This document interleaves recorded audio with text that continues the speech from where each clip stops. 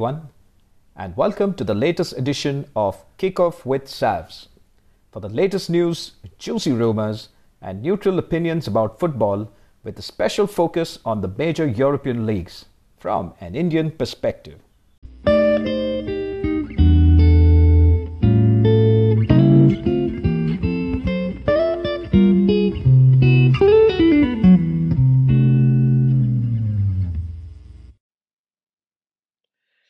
It's day 15 at the Euro 2020 and we continue with the matches in the knockout stage.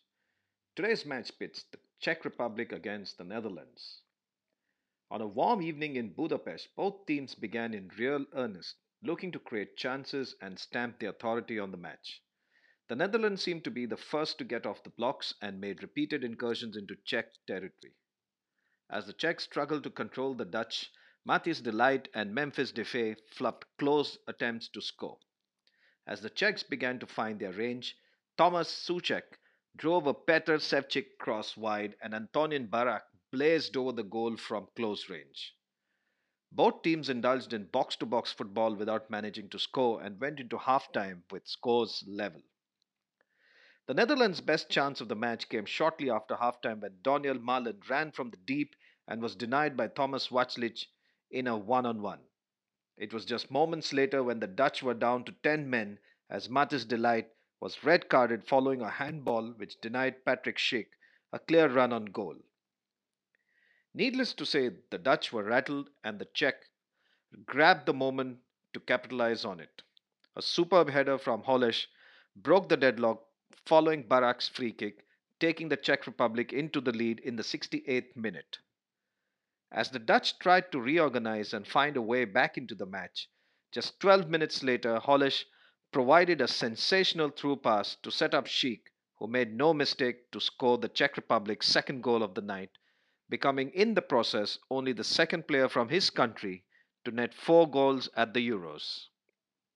That was enough for the Czechs to take them through to the quarterfinals where they will lock horns with Denmark. For the Netherlands, the early missed attempts proved to be disastrous as none of Depay, Malen, nor Wijnaldum were able to shine on the day. For the Czechs, Soufal, Souček, Holeš, and of course Schick produced an absolutely stunning performance.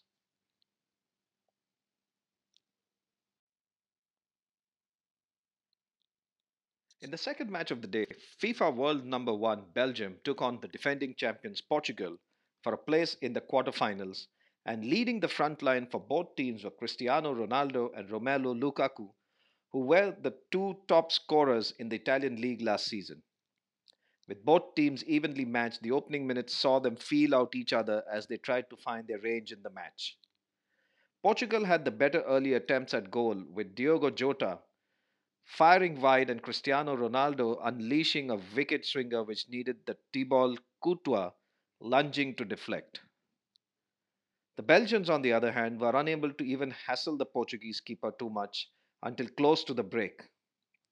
In the 42nd minute, Thomas Meunier threaded a through pass to Thorgan Hazard, who found just enough space to drive a swerving effort which swung past Rui Patricio to break the deadlock and give Belgium the all-important lead, which ultimately turned to be the match winner.